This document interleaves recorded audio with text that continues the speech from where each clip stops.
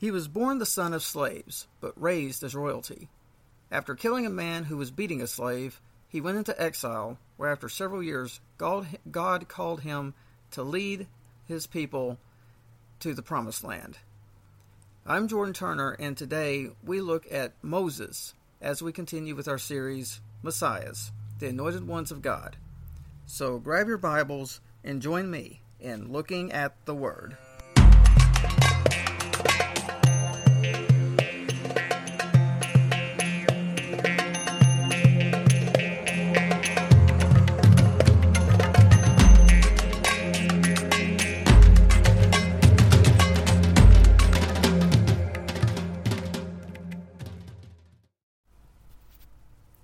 Hello once again, and welcome to Looking at the Word.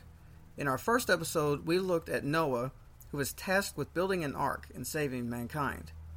Last time, we looked at Joseph, who after being betrayed by his brothers, was sold into slavery, then accused of a crime he didn't commit, only to be raised up as second only to Pharaoh.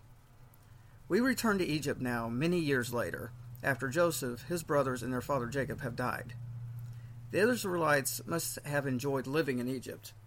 They didn't seem to want to leave. Exodus says in chapter 1, verse 7, that they were fruitful and increased abundantly, and multiplied and waxed exceeding mighty, and the land was filled with them. It says they waxed exceeding mighty, meaning they grew strong. Perhaps they were having some influence in culture or politics. This might be one reason why the new Pharaoh, who didn't know who Joseph was scared of the Israelites, and why he decided to enslave them. There is one specific thing the Bible mentions as a reason, though. That reason is because of how numerous they were.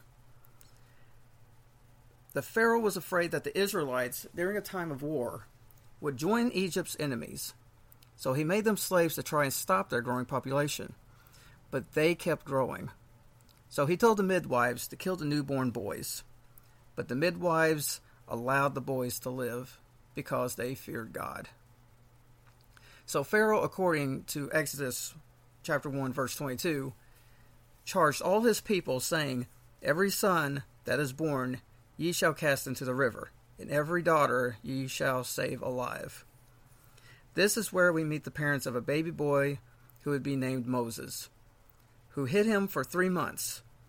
And when they could no longer hide him, his mother Jochebed put him in a basket and put him on the Nile River, where he was found by an Egyptian princess who adopted him. Now let's go and visit the man named Moses.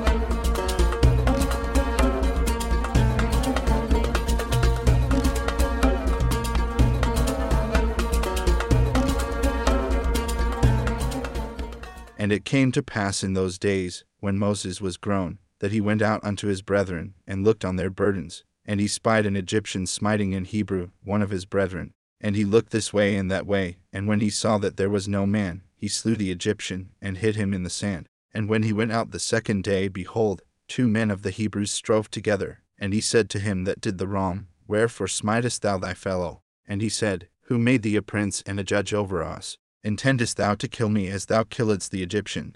And Moses feared, and said, Surely this thing is known. Now when Pharaoh heard this thing, he sought to slay Moses. But Moses fled from the face of Pharaoh, and dwelt in the land of Midian. And he sat down by a well. Exodus 2:11-15.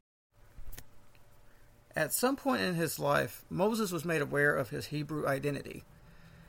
The Bible doesn't mention when or how he became aware of this, but we see that he went out to see them in their slavery. He might have just found out before this, and possibly had never seen the Hebrews in their bondage. And he decided to see for himself how it was. When he did so, he witnessed an Egyptian beating a Hebrew. Burning with anger, he killed the Egyptian and hid his body in the sand. He discovers that the next day that this wasn't the secret that he was hoping, and that others knew when he broke up a fight between two Hebrew men. Then the man who instigated the fight asked Moses, "Who made thee a prince and judge over us? Intendest thou to kill me as thou killedst the Egyptian?" When Pharaoh heard about it, he sought to kill Moses. But Moses ran and ended up in the land of Midian, where he met the daughters of Jethro, who is also referred to as Reuel. Here Moses stayed, working as a shepherd for Jethro and marrying his daughter Zipporah. 40 years went by, and the Pharaoh died. God heard the cry of the Israelites and appeared to Moses in a burning bush, telling him to go to Egypt to lead his people out of slavery. Here Moses famously tries to convince God to choose someone else. After several attempts, Moses finally tells God that he is slow of speech and slow of tongue. But God doesn't relent. He has chosen Moses. In the end, God tells Moses that he will send his brother Aaron with him, and that he will be the mouth for Moses. So Moses returns to Egypt, and with Aaron, confronts Pharaoh. Things don't work out quite the way Moses wanted at first, though, as instead of Pharaoh freeing the Hebrew slaves, he adds to their burdens.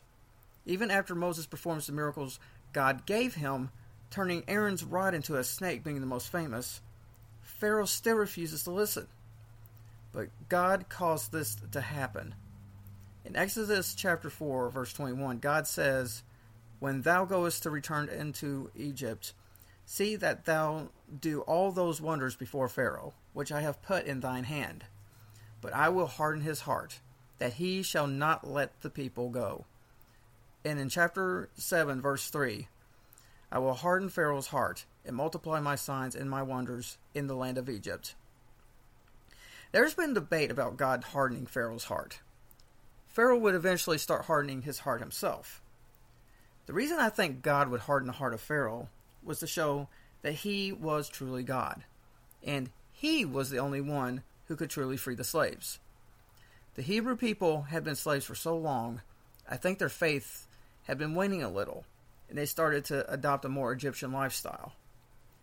It says that when Moses and Aaron went to them before they visited Pharaoh, and Moses had told them that the Lord had heard their affliction, they bowed their heads and worshipped. But I wonder how many actually believed this. How many actually became complacent in their lifestyle in Egypt? Like many of us in the world today, even though we call ourselves Christians, there are some who are more complacent with the world. Because when Pharaoh didn't release them as soon as Moses and Aaron went to plead their case and actually added more work for them, they turned on Moses and Aaron. So God wanted to renew their faith and possibly punish the Egyptians for treating his people so badly. So God sent 10 plagues to Egypt. And these plagues affected only the Egyptians. The plagues were of water turning to blood, frogs, lice, flies, livestock disease, boils, hail, locusts, and the 9th plague being darkness. The plagues affected their water, their food, and their health. The Hebrew people weren't affected at all. God wanted the people to see that he, and only he alone, was God, because during this time, Pharaoh himself was worshipped as a god and thought himself as a god. It all culminated in the final 10th plague, which was the plague of death. This plague would be the most devastating of all. This is what led to the first Passover.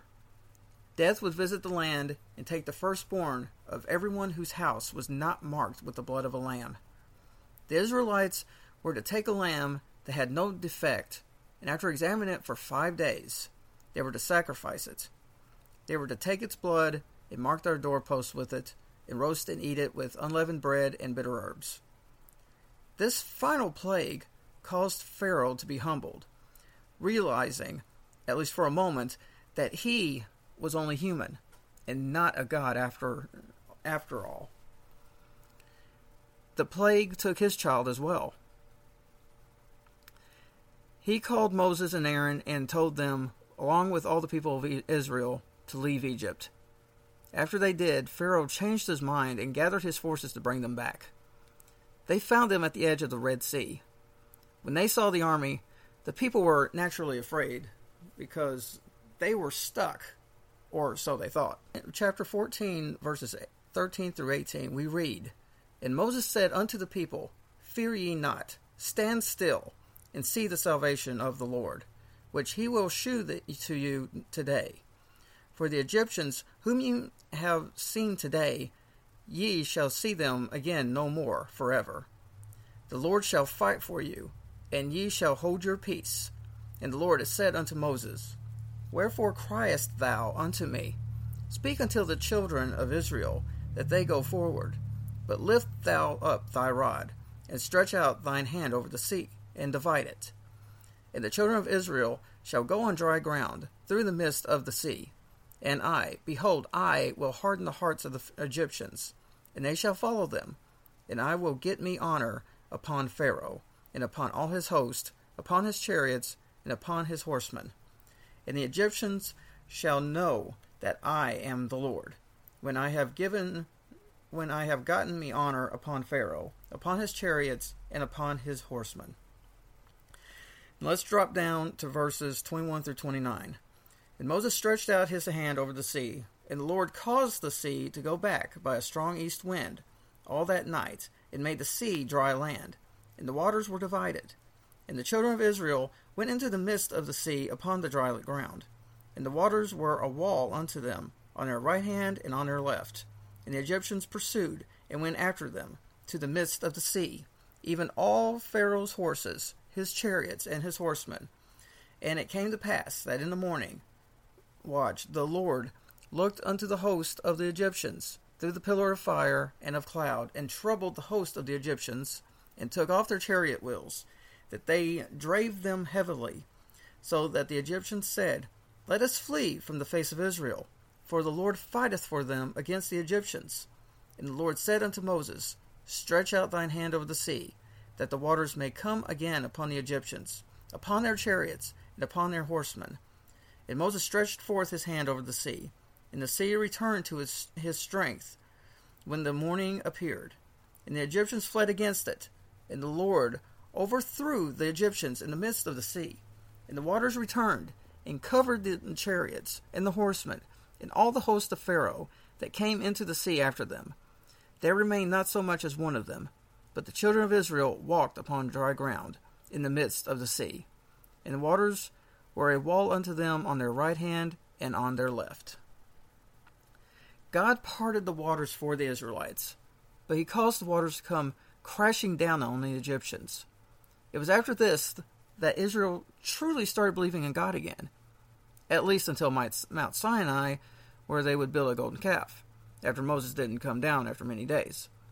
Of course, they were punished for this, but I'll save that for a future episode.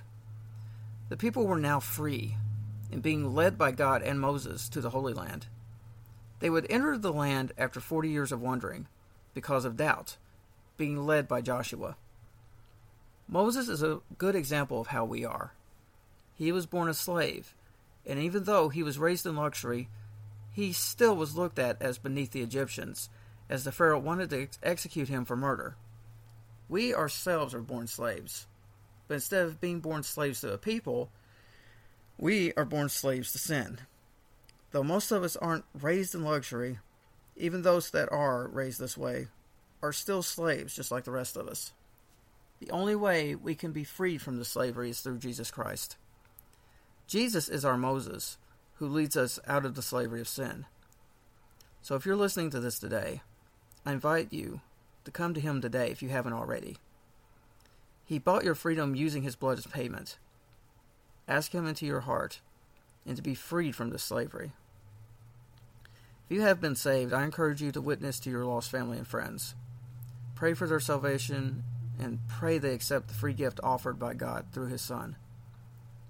That's all for this episode. Next time we finish our series by looking at someone who wasn't just a Messiah, but the Messiah. We will, of course, be looking at our Lord and Savior, Jesus Christ. And that's next time on Looking at the Word. Looking at the Word. Created and hosted by Jordan Turner. All scripture comes from the King James Bible. Copyright 2023.